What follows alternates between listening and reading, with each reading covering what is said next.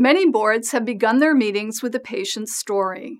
Such stories may be told by actual patients or representatives from a unit or department where a patient received care. Stories can be very powerful in creating focus and a sense of purpose.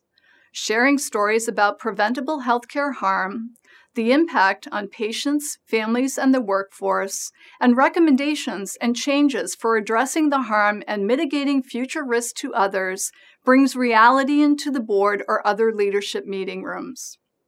Leaders and board members also set the tone for their organizations when they round in patient care areas, meeting with patients, families, and the workforce.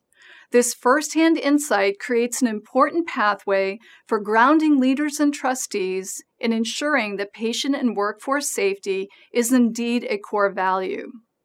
Increasingly, patients and family members are included not only on patient and family advisory committees, but across a range of committees in healthcare organizations. Some organizations have at least one patient or family member on most or some of their committees, including the board's quality committee. As more patient and family members are incorporated into boards, the board is better able to connect its quality and safety oversight role with the direct patient experience. For more information and a diagnostic resource for evaluating your board's governance of patient and workforce safety, we invite you to explore and share IHI's Lucian Leap Institute Framework for Effective Board Governance of Health System Quality.